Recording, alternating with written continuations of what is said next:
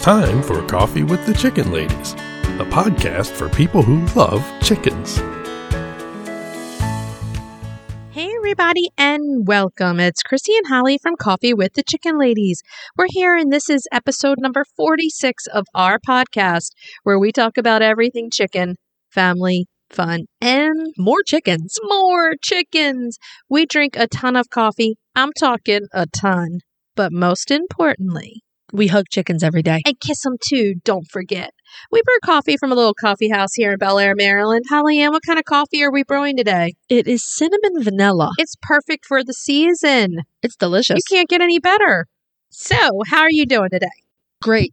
It's beautiful. It's beautiful outside. We're getting ready for the sheep shearer to come tomorrow. Yay, what fun. She does a fall clip, which is where she clips like around the back end to keep the wool clean, and then she'll do their toenails. Oh, nice. And the other thing we're doing is I'm trying to finalize my order for my apple trees.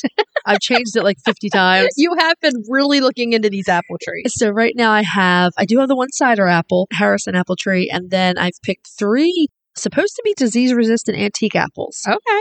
2 that are good for eating, 1 that's a good drying apple, and then all 3 of them are good baking apples. Nice. So yeah. That's going to be good. Let's see how many times I change my mind again before we order. It's a good time to think about apples because it's fall. Yes. So this weekend I want to be taking the kids over to a pumpkin patch. We want to get our fall stuff going on. Mm-hmm.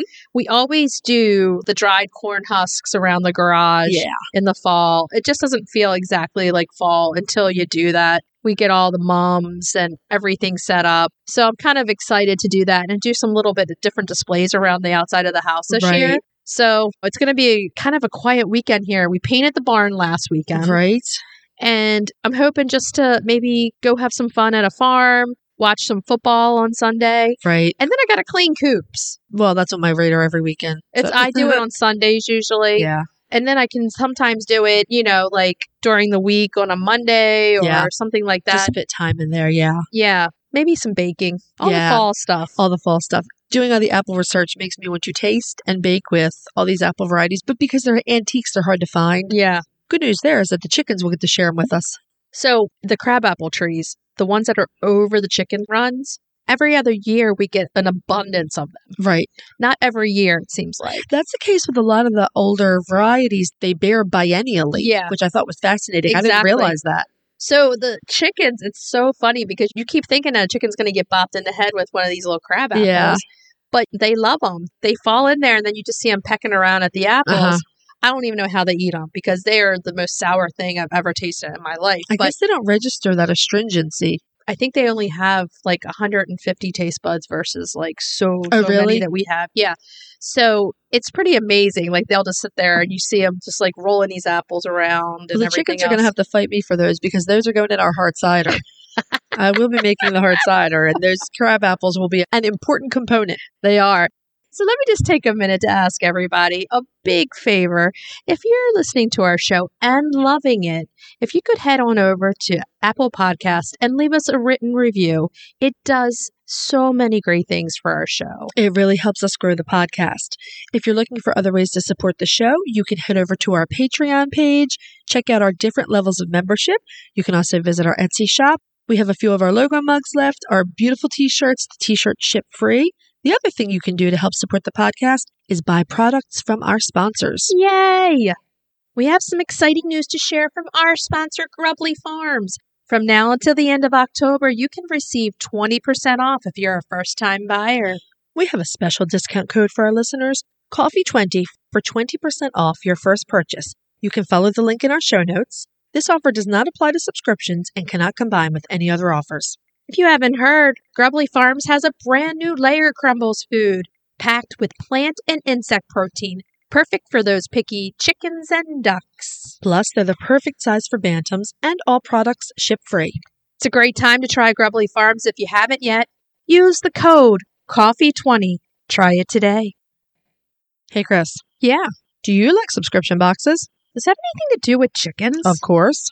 Then yes. Let me just take a minute to tell everybody about the Chicken Love Box. If you love goodies for your chickens and you need to go to chickenlove.com. I love the Mega Box. There are tons of useful products for my flock and a chicken tea for me. You cannot go wrong with these chicken teas. They are so cute and so soft. In the August box, I absolutely love the copper chicken earrings and the bloodstop powder. They're very shiny. I love the coin purse. It's quilted and it's going to be a great tote for my lip gloss. Boxes start at $39 a month. They ship immediately after your order and shipping is always free. It's such a great deal.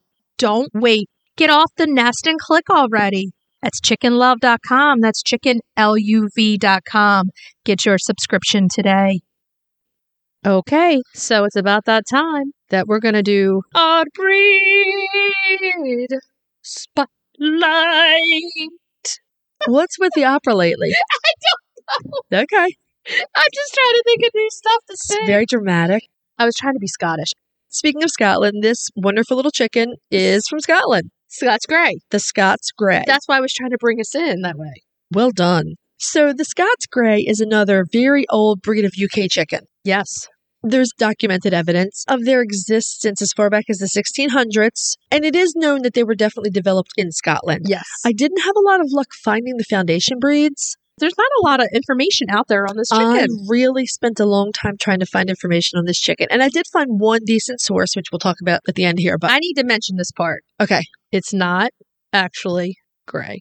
I needed to say that part. Yeah, it is cuckoo or barred, Mm-hmm. and very pretty. Really, when you look at them, they're a very handsome breed of chicken.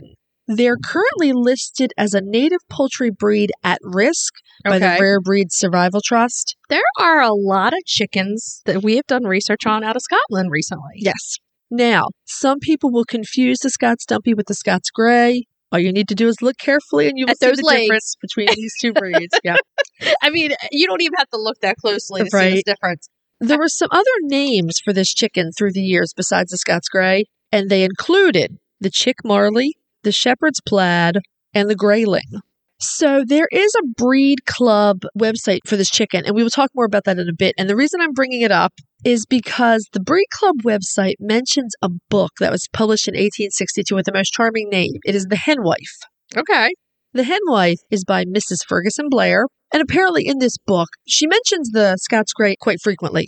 Okay. So apparently it was a very popular breed in the 19th century in the UK. It's considered a dual-purpose bird. The Scots Grey is a tall chicken, but it's light-bodied. That's weird. Usually your dual purpose are not light-bodied. Right? So this was one of the little stories about this breed.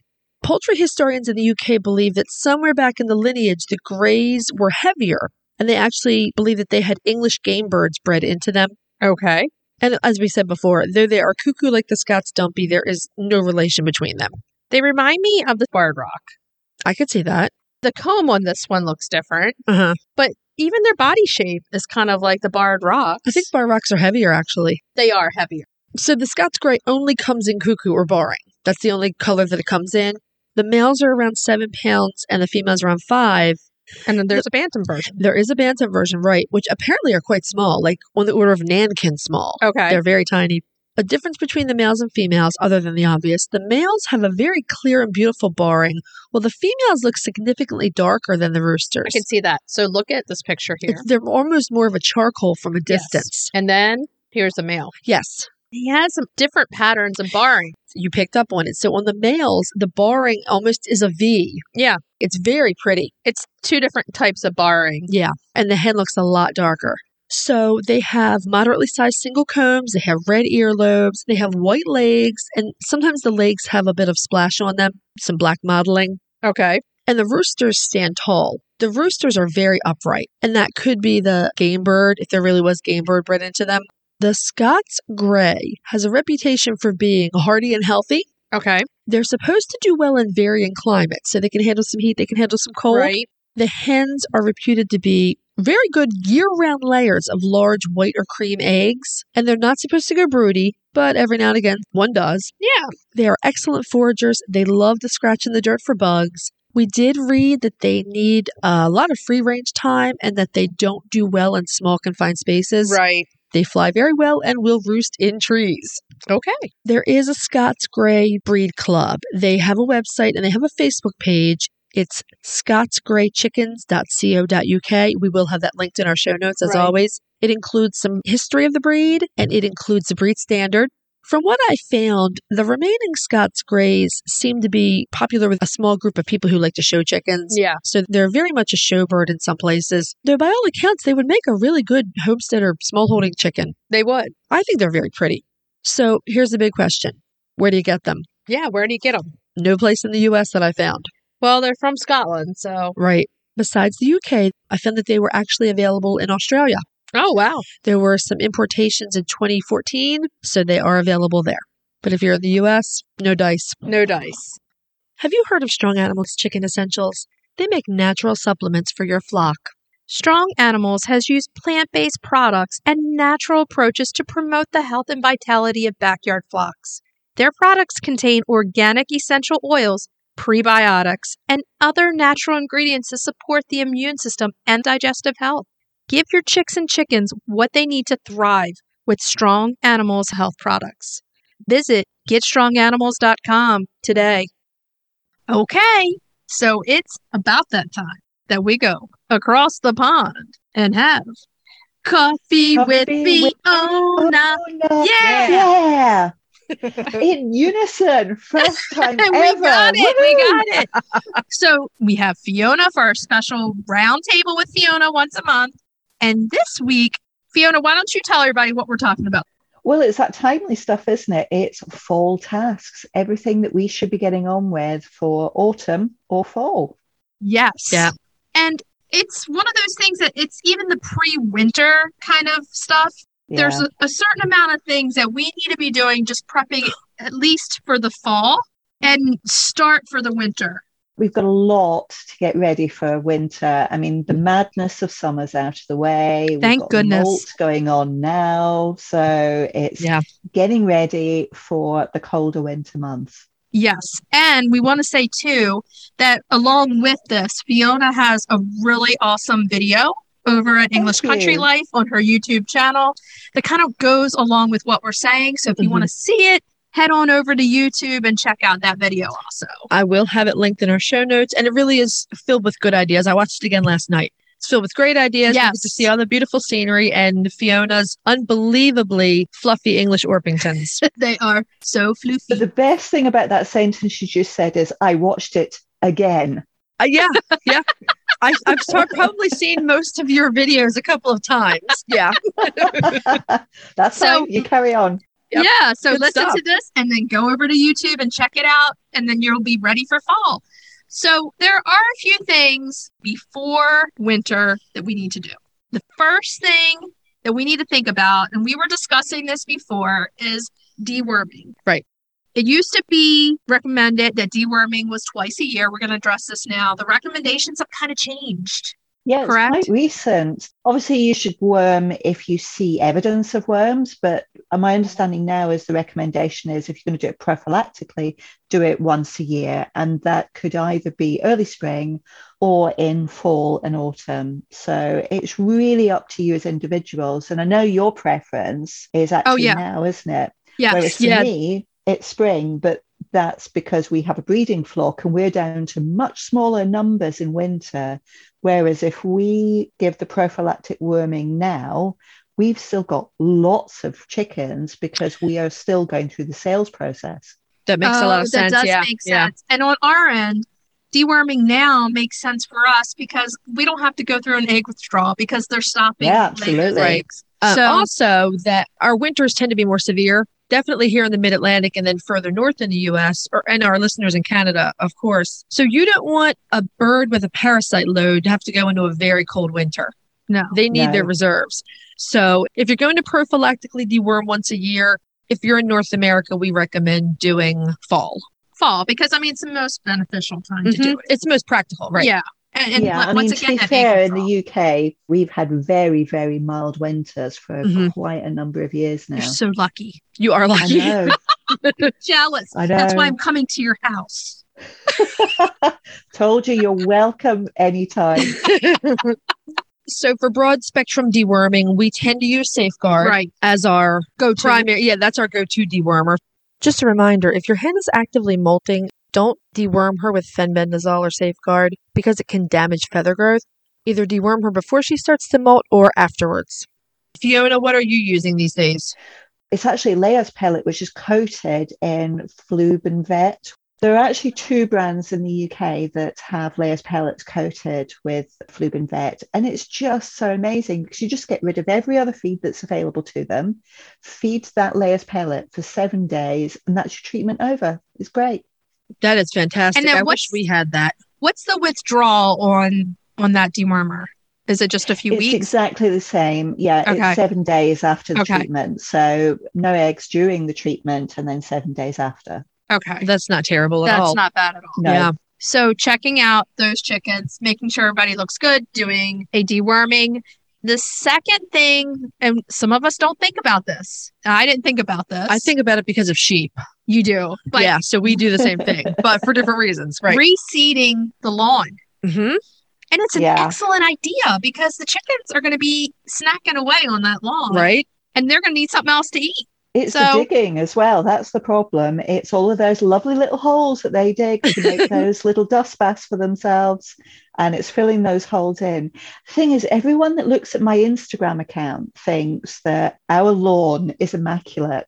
Trust me, it's not. It's got holes all over it in various places. So this is my time of year to put little fences around the worst affected areas and get that grass seed out before the weather just gets too cold for it to germinate. Right. Yeah. So here, the best times for planting grass seed are in the chilly autumn and in the chilly spring times. Yes, is it the same in the absolutely. UK? Okay. Exactly the same, yeah. So walking around your property before it gets too cold and checking out for holes, for bare spots, it's important for the chickens. That's going to be number 2 on our fall tasks. Number 3 on our list is change to their feed during this time in autumn and winter, because you've got colder months coming in. We've got them going through molt. So protein content needs to go up. So we would add split peas, you would add mealworms or grubs or, you know, all of those wonderful animal-based proteins that we can't feed here in the UK. Right. But the other thing which we might add to give them an extra boost would be some dried maize kibble about an hour before they go to bed, because that increases their body temperatures a little bit, which just makes them a little bit warmer at night. But we don't give it to them in spring or in summer because they'll overheat. Right. So here, it would probably be the equivalent of getting out the heavy-duty scratch grains. The dried corn. I add that in at night, and I actually add it with a bowl of warm oatmeal. Yeah. That's a great idea. So it does rev up the metabolism. It does warm their little bodies up from inside. Carbohydrates. So it does make sense to kind of switch up that food and start doing it in the fall, even before it's super cold, to get them ready, because they probably need it. Number 4 is fence maintenance. Yes. We've got electric fences, and the leaves falling off the trees are the bane of my life at this time of year. And because it's wetter, because we've got more rain, the electric fencing itself actually stretches a little bit. So I constantly have to reset the poles to keep the electric fence tight. So it's not grounding. Right. And that current is going through properly. So that's my big issue. Oh, I don't know if that's your issue. Now, in fencing here, you're going to make sure the wood isn't rotting. Right. I mean, here, the real reason for it here is predators. The load of predators you've got we have much here, bigger issue. We do, and they're hungry. It's cold weather. So winter and early spring are the worst times for predator attacks. We're doing perimeter checks and checking all the runs, making sure there aren't weak spots. At my house, that means checking sheep fencing as well, because we don't want a hungry woolly sheep busting her way out of the fence. When we first moved in there, it happened a couple times. Okay, so the next thing that we should be doing, which is pretty important, is rodent proofing. Any kind of holes anywhere where they can get in, making sure that you don't have any kibble anywhere that's going to draw them. Fiona does a great job with this on the video.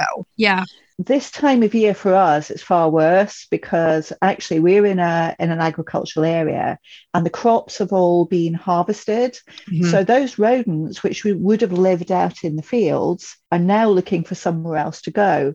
So they're looking for other food sources, and they're looking for warmth, because they also want to be warm in winter. And anyone that's had a coop low to the ground, that's set on the ground and not on slabs, I would venture to suggest that you're probably going to get a rat's nest under there at some point. And I hate to say that to any new chicken keepers, but it's probably true. So all of our feeders are treadle feeders. So actually a rat can't open them.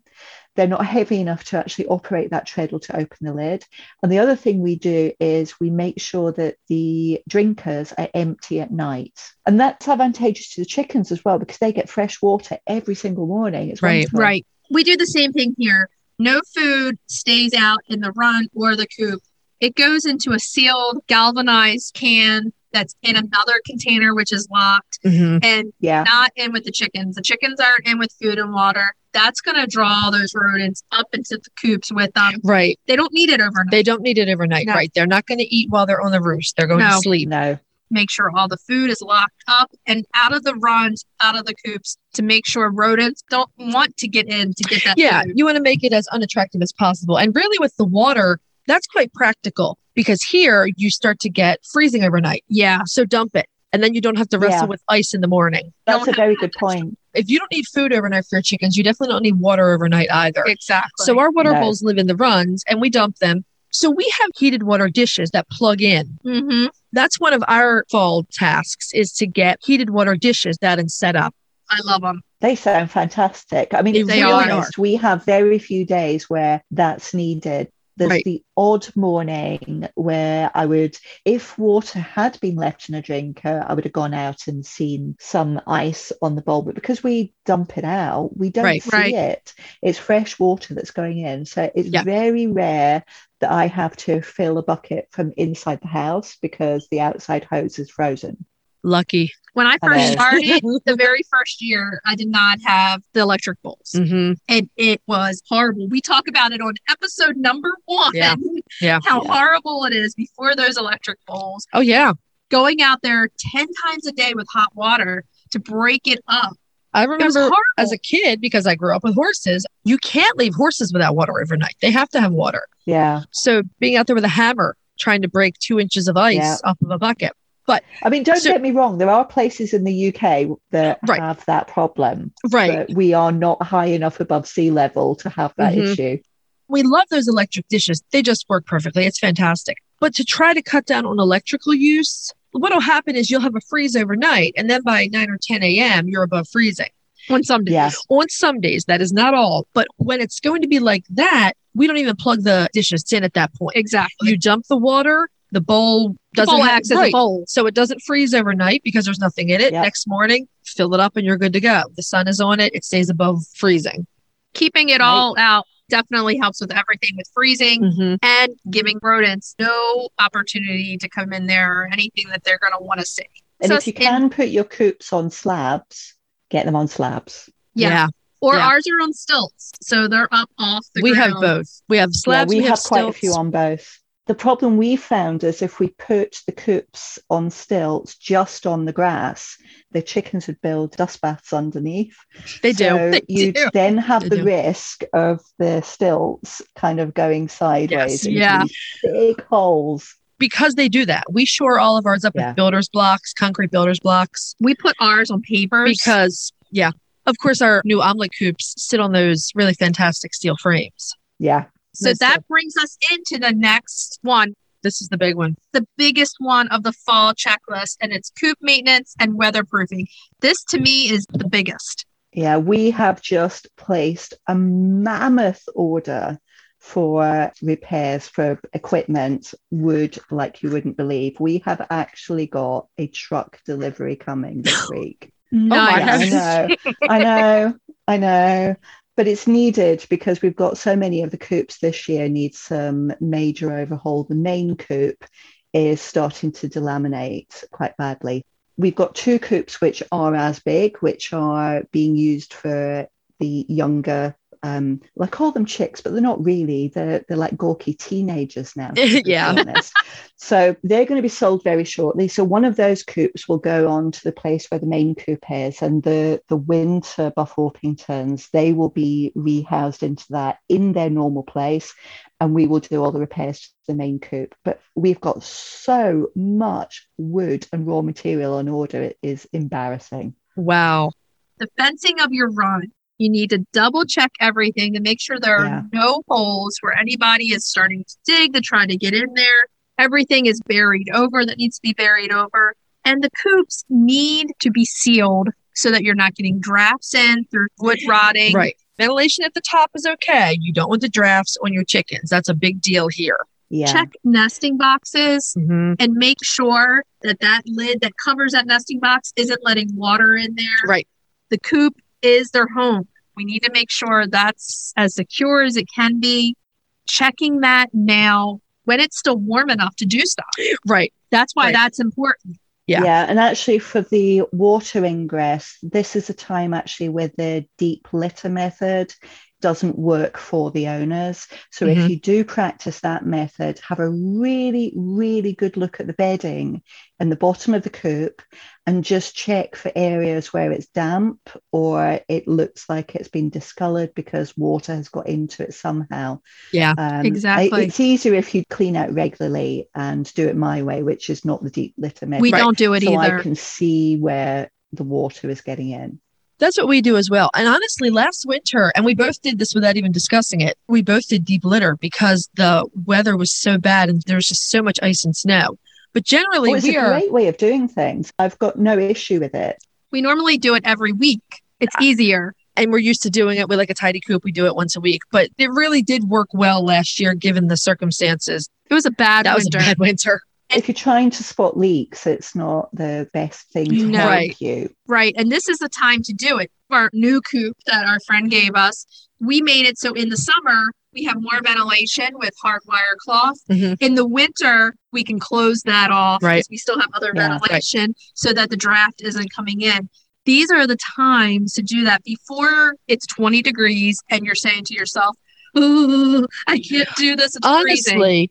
We do most of the cleaning in the fall because we keep fans in our coops through most of the summer because it's so blasted hot and humid here. Yeah. This is the time where we take the fans out, we clean the fans, we store them, we deep clean the coop because those fans blow feather dust everywhere. Right. They're very dusty after a summer. So you clean all of that stuff out, which generally means you're also scraping dust off the top vents and off the windows. Yeah. Coops where we do have ventilation, we close that up.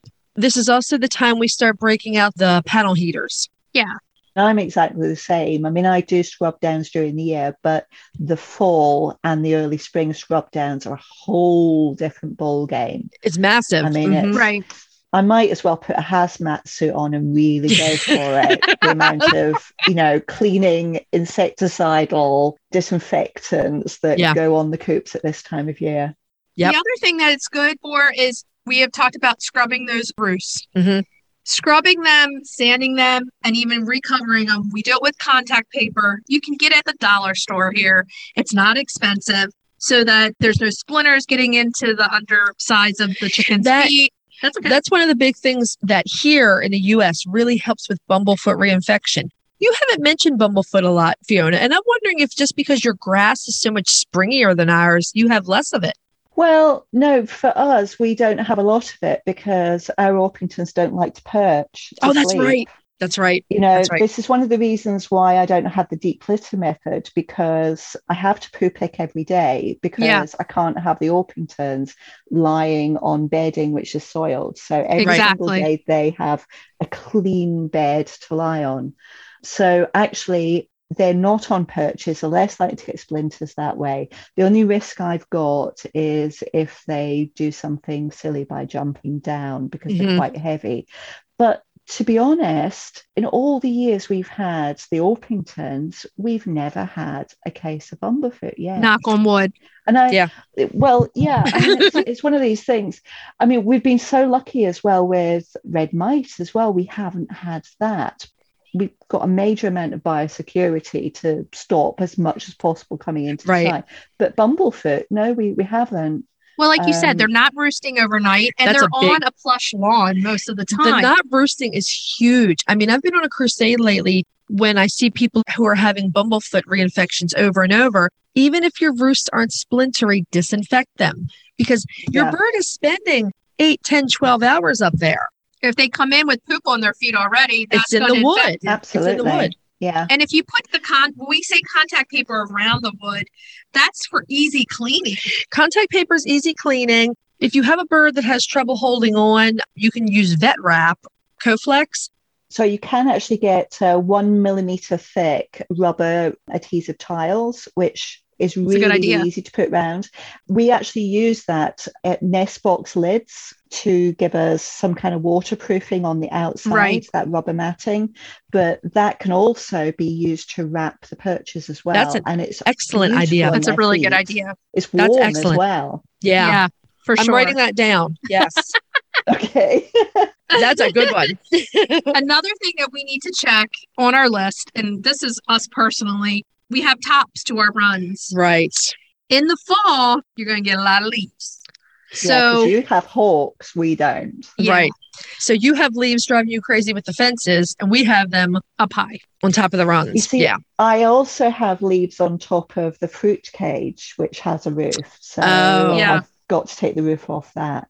So cleaning up those leaves is a good thing. Yeah. Now, here's the thing that it goes right along with straw, kind of. You can use the leaves in the run for them to nestle around and play in. But if you have one that likes to eat a lot of them, you can't, because that can cause an impaction. So just kind of look at your chickens and see if they don't really go for straw, they probably won't go for leaves. But yeah. I use the leaves in a lot of my runs, and they're fine. But I did accidentally let some oak acorns get in there one year, and Madeline may have eaten the top of an acorn and had a partial impaction for 3 weeks. That may have happened. So those are the things to look out for if you have that kind of crazy chicken that likes to eat everything, which, hey, I have Gertie. Isn't there? There's always one that worries us with these things. I have the chicken who lives on white towels now because she can't control her eating. Everyone probably knows the story by now. Christy was away and I was babysitting Gertie, and Gertie had to have emergency surgery. And I went to the hospital to pick her up. And Dr. Rebecca took me in the back and, was taking me through all of the feeding instructions. And we had tucked Gertie into her carrier, which was lined with sawdust. Yeah. And I heard the text say, "Oh, no." There was Gertie eating sawdust. 3 hours after surgery. So, yes. So out the sawdust came. Gertie is on white towels. And Gertie is a lesson in watching your chickens. Over a month later, she's still on white towels because we had to save her from herself. So if you have that chicken that's like that, the leaves are not really a great idea because they get wet in there and then they can cause an impaction along with the straw. Mm-hmm. So that's a big thing to keep. But keeping the tops clean, you don't want sagging because then it gets wet, they get heavier. And ice. I've seen this happen. The ice will pull the outsides of your run down if it gets too heavy. Yeah, so that's the time to clean those sleeves. Mm-hmm. So we mentioned this in winterizing, but in the fall, I do it too. Are the tarps along the sides. Wind tarps. Aren't you glad you're not over here, Fiona? Well, you say that, but we're in flat Lincolnshire, and the nearest mountains to us to stop the winds are the Urals. So that's a long way away. So we have very high hedges, which we've spent many years planting to give us some windproofing. But even then, we've still got the wind whipping through. Thank God the chickens are so low down. Exactly. They actually, there are certain parts of the garden where they're like kamikaze crawling along the ground. It's so funny to watch. And then they get past that little wind tunnel and they stand up and it's like, oh, I got through it. But it really is. It's like watching the SAS training. That's hilarious. It's so funny. And this is the time, too, that you want to make sure you buy the tarps, that you have them. Before they sell out. They will sell out. So at least one corner to block so they have a place to go. You mean have a tarp lining at least one corner of your run? Now, if you can't do the entire run, do at least one corner so that they can go to that corner. Some shelter. At least that. The other way that we've done it is we've built wooden shelters, which are very, very simple, just little box frames. So they've got shelter they can hide behind.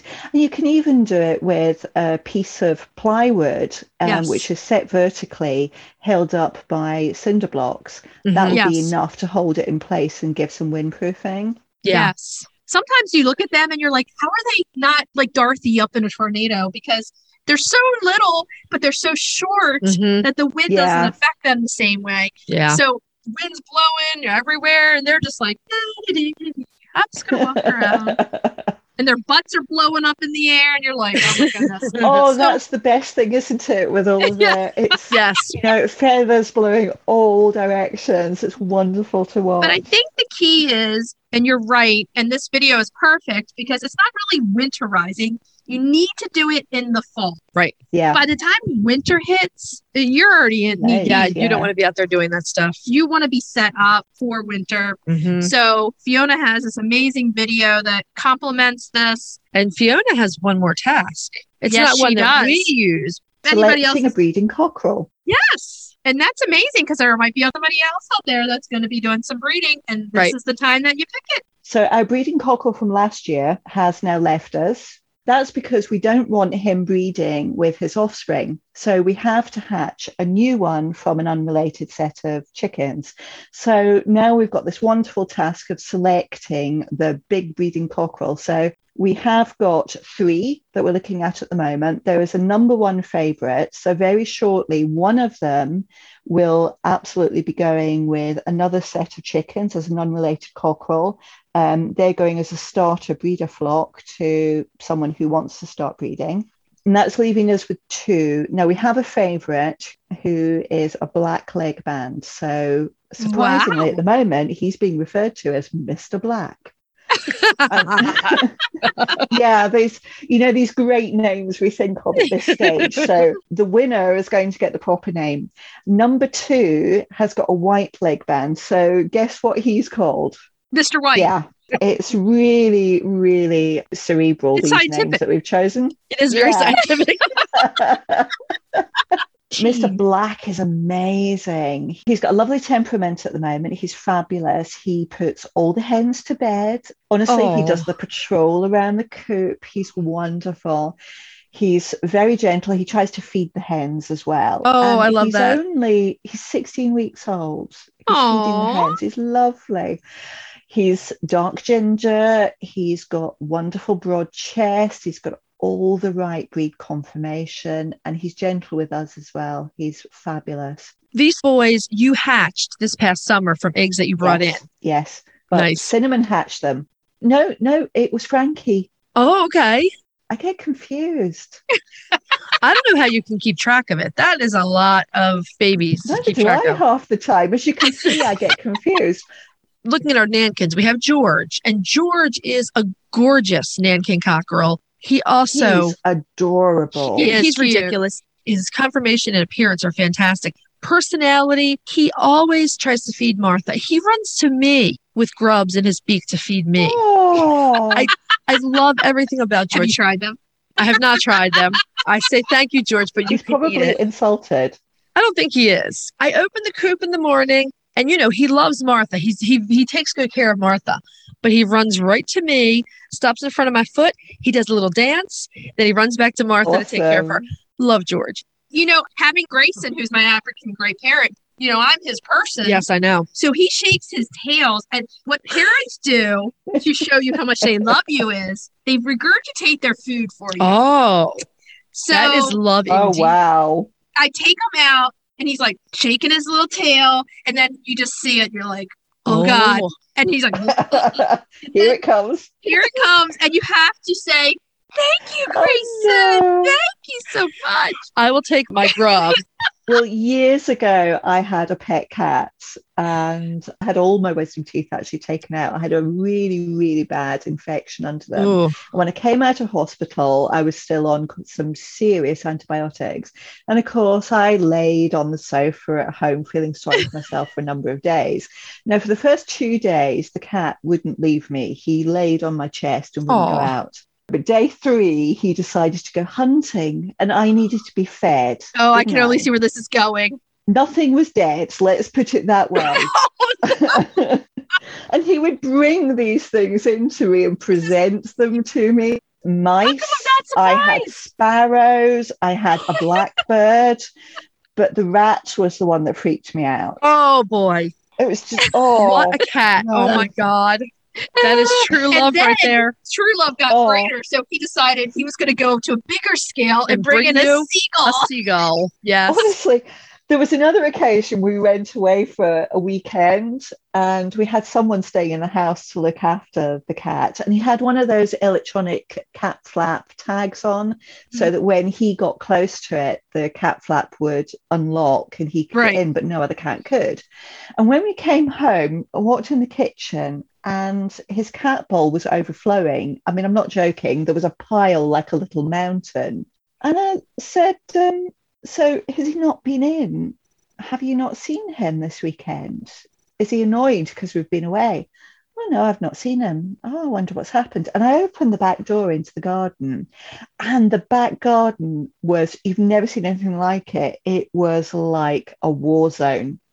There was bits of dead things strewn all over the place.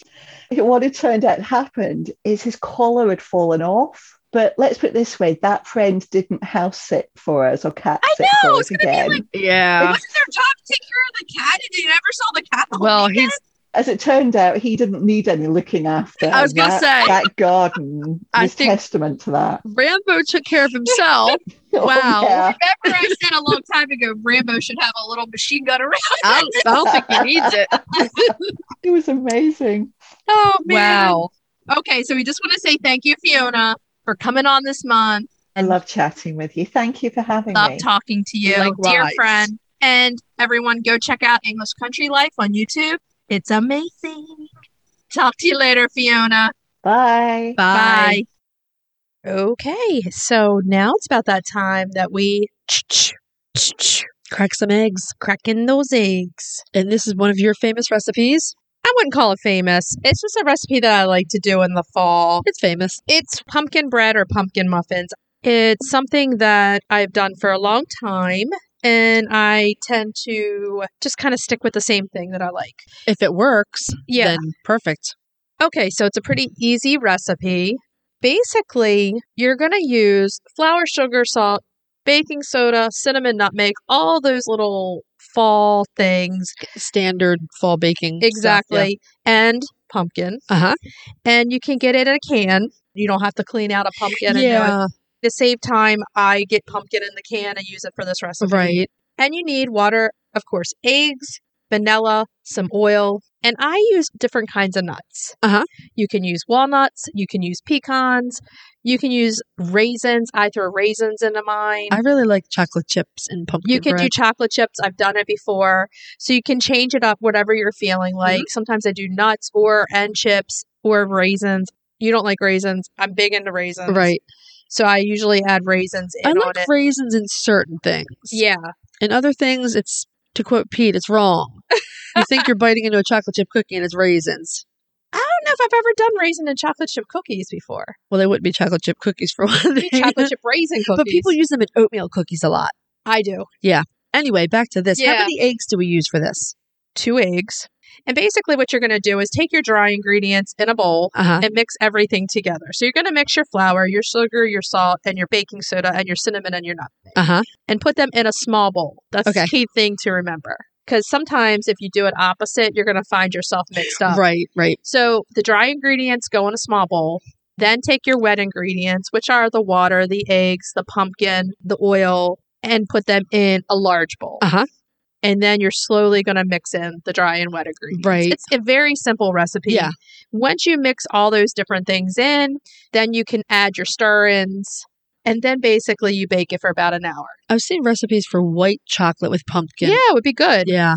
If you're doing the muffins, you're going to bake about 50 minutes, Uh-huh. 60 minutes. If you're doing a loaf, it's longer. Okay.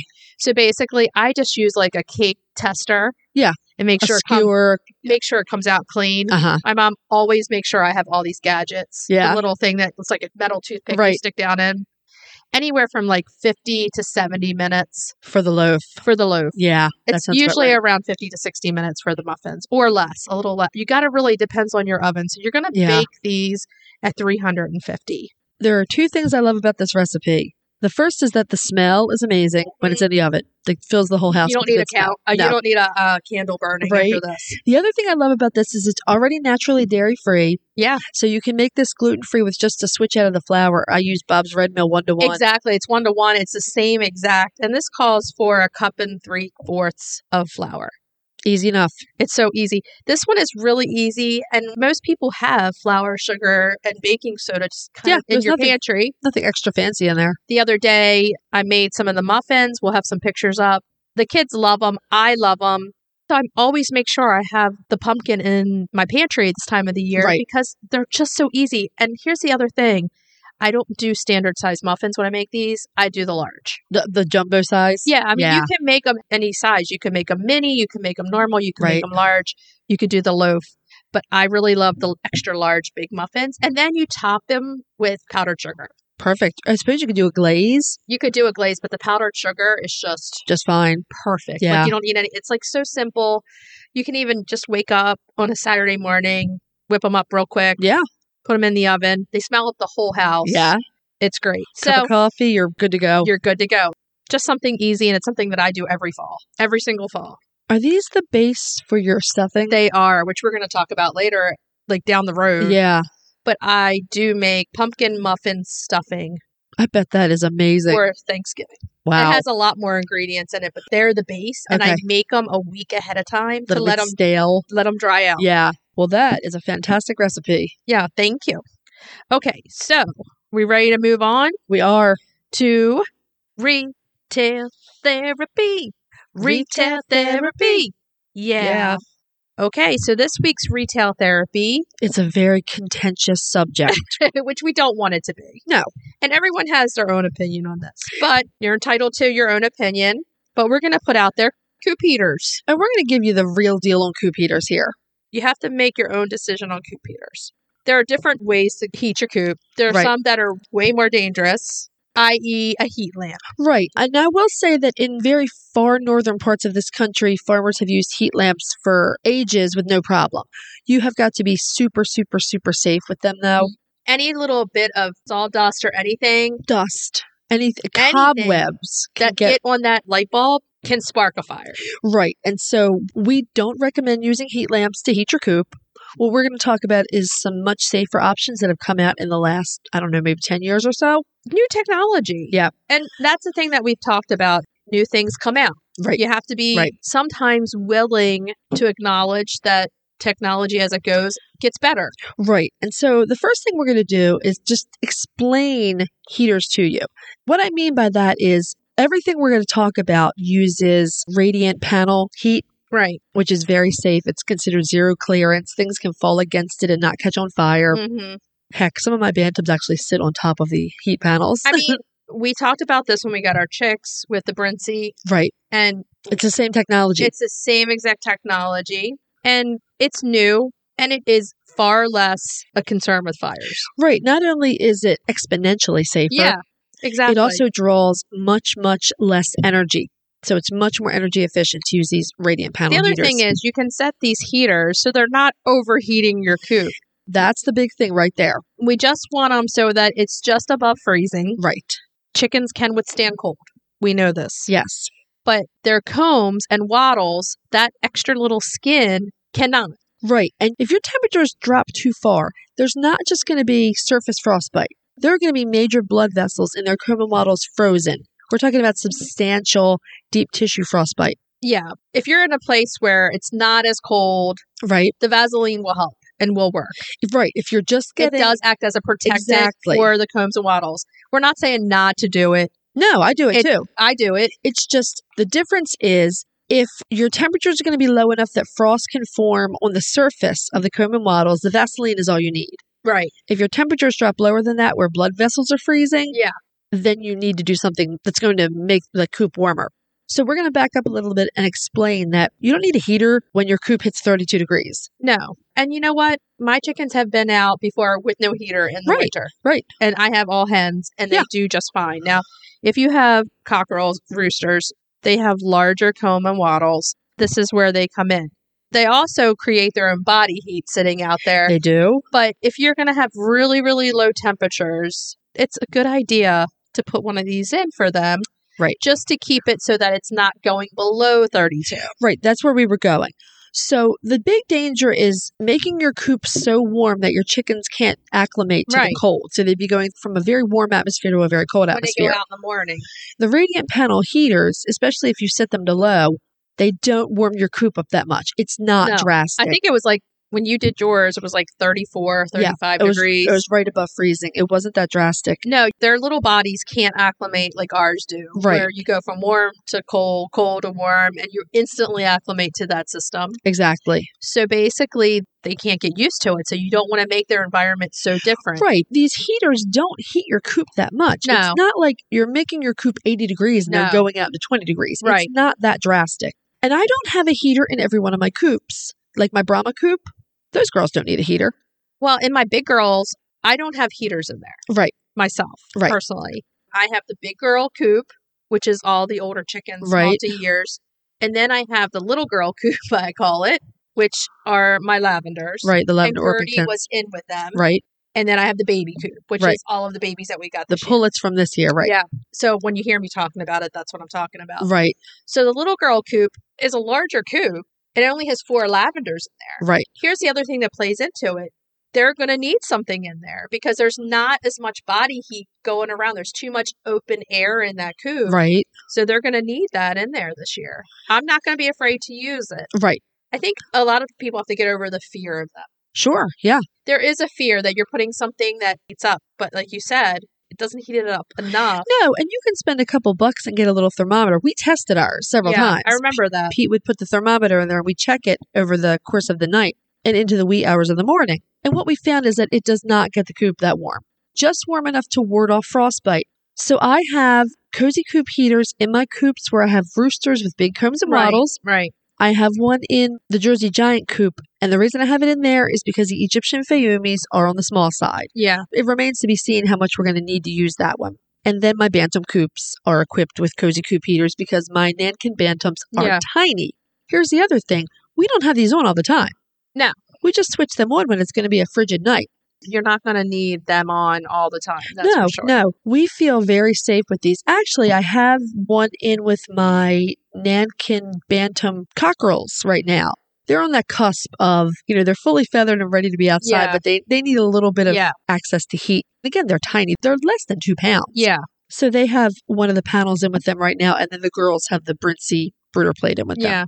And the brooder plates, we all know that those are a really safe option for chicks. They're the exact same technology. It's just horizontal instead of vertical. And it's just smaller. Sometimes folks fight tooth and nail over heaters. I don't think it's the heater. I think it's about change. And you have to get over the fact that a heat lamp is dangerous. Sure. Like you said, farmers have been using it forever. Right. But there's also been coop fires. Absolutely. Forever. Countless coop fires. So this is a new technology. It's a lot safer to do this. And if it's a lot safer, then why not? Right. Why not? I mean, why not give them some more comfort if you can? Bring up that temperature above freezing. Right. When you see them come out in the morning with bright red legs because it's so cold, you feel for them. So these plates are the way to go. We're looking up right now. My Pet Chicken has a cozy coop heater for $28.99. Right. That is my personal favorite heater. And all of mine are cozy coop heaters. That's under $30. Right. They're quite reasonably priced. I actually just bought 3 more of them on Chewy. I think they've come down in price, to be honest with you, because I've been watching them. Keep an eye out for sales, especially before it gets cold. I got a deal on Chewy, buy 2, get 1 free, which is really good. Yeah. Yeah. The other thing to think about is your region. If you live in Georgia, you may not need a cozy coop heater. If you live in Minnesota, you may have them in every single one of your coops. And there's nothing wrong with that.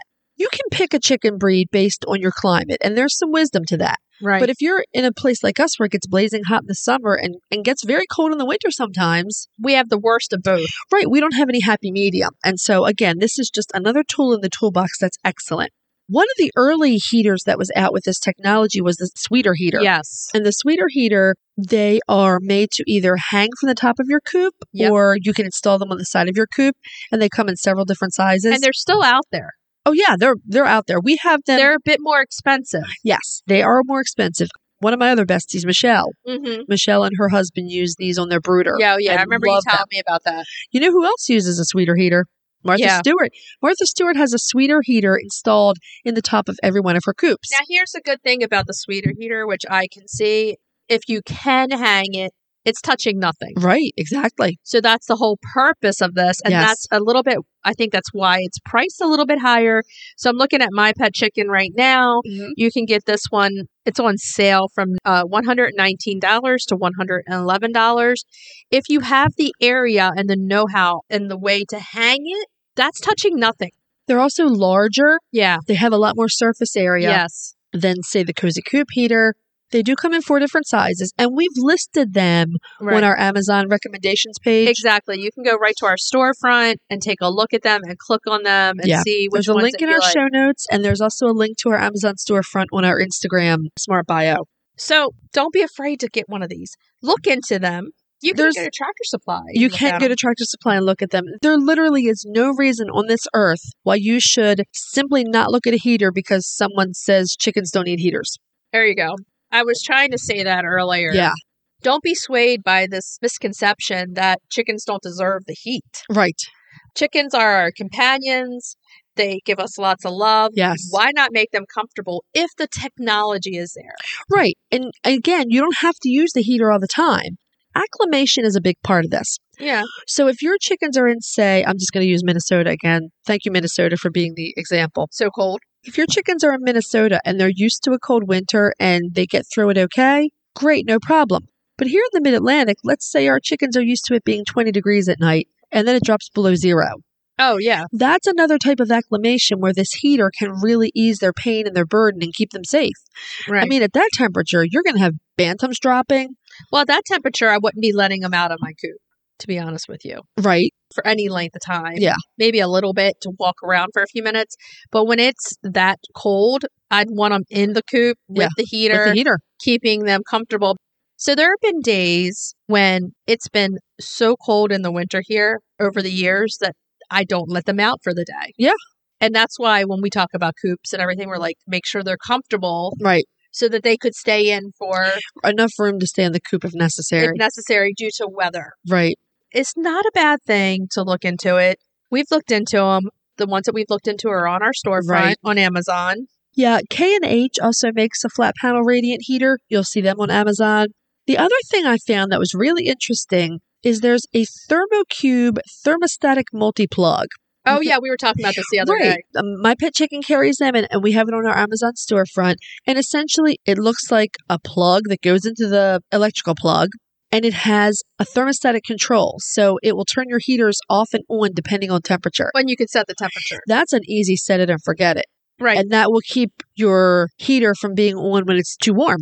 Here's the other thing, and I don't know if we talked about this with Fiona this week, checking our fall tasks, is making sure our electrical cords are good to go from the summer. We still have to make sure that that electrical source is ready to go for the winter. If you don't have electricity and you have no way to run it, then it's not going to be for you. You can try something like the Jackery battery packs. I mean, they're expensive up front to buy, but you can charge them with solar and then they can run heat panels for you overnight. The other thing that you can do, this is one of our little tricks of the trade from working in the veterinary world, is we would make our own heating bags. We used to use knee-highs and pack them with just plain white rice. Okay. And then you nuke them for 4 or 5 minutes, and the rice gives off the heat while it's still hot. Okay. And in a well-insulated coop, it might warm it up. Yeah. So it might be something if you don't have electricity, or use it along with the cozy heater to help warm the coop. Right. You can make these bigger, get a bigger knee-high. You can really fill it with rice. Yeah. And you can reuse it multiple times. That's a really good idea. And it holds the heat for multiple hours. That's excellent. So let's just say when they're going in at 5 o'clock, from 5 till midnight, and then the warm air, once they're closed in, will stay in there a little bit longer, along with the cozy heater. We used to use it for surgery, and before and after everybody was out, and just pack them around. It was just inexpensive, and that's what we did. That's a great idea. And if anyone's wondering why we're talking about heaters in October, it's because you want to buy them now. Don't wait until it's cold. They get sold out. They do get sold out, yeah. I learned that the first year with the bowls. The heated dog bowls for water. Bowls. Yeah. I went to go get them, and they were sold out everywhere. It's sort of like on the off season, when the weather is cold, you want to try to buy your fans. Yeah. When the weather is warm, you want to try to buy your heaters. Oh my God. You I get go the through sales. so many box fans, man. It's like for the summer. Well, we have, and we've actually put these on our Amazon storefront. We have found these fantastic fans that work in the Coop. They have a sealed motor, and the brand is Vornado. Yeah. Again, pricey outlay, but they keep those Coops so comfortable. Yeah. When it's 10 p.m. and it's 85 degrees, they're fantastic. Anyway. Well, we went from heating to AC there. Right. The reality here is don't be afraid to do what you need to do to keep your pets comfortable. There's no law against it. No one gets to say whether or not it's a good thing to use these. No, it's your decision. If you're using it in a way that's safe for your chickens, do what you need to do to keep them comfortable. If it's safe and you feel that it makes them more comfortable, that's fine. If somebody else doesn't want to do it, then that's their prerogative. But don't let that influence you. You get to make up your own mind. Yeah, make up your own mind. It's very safe. It is. It's as safe as, I run electric during the summer and run the fan. Right. I mean, I've been using the Cozy Coop heaters for a few years now, and I love everything about them. They're just like a broody plate. Yes. They're just larger. So you keep your chicks warm. You want to keep them warm when they're growing also. Right. So yeah, if you have questions, let us know.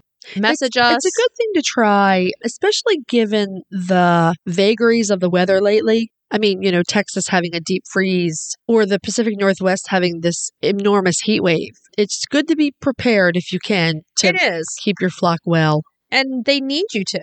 They need you to do the research on the newest technology. Honestly, I'd be pretty resentful if someone said humans did not evolve to need air conditioning. I'd be like, I want my AC. I'm sorry. I want my air conditioning now. I want my heating now. Right. So should we tell everybody what we're going to be talking about next week? Next week is fantastic. We are spotlighting the Americana. Oh, yeah. A great breed. We're having an interview with Trisha. Trisha is Poppy the Crossbeak Chicken's mom. Oh, yeah. Trisha Schumacher. Yes, we have a great interview with Trisha all about Poppy. We are going to talk about her children's books. You can't get better than this. They're fantastic. And our recipe is loaded tater tots. You can eat these while you're reading the book. To the chickens. Yes, you can. Okay, so what should we tell everybody to do? Hug your chicken. Every day and kiss them too. Don't forget. We'll talk to you next week. Bye-bye. Bye. If you'd like to see more of us, please follow us on Instagram at Coffee with the Chicken Ladies. If you'd like to help us grow the podcast, please leave us a written review on Apple Podcasts. If you'd like to become a patron of the show, please visit our Patreon page, patreon.com/coffeewiththechickenladies. Thanks for listening.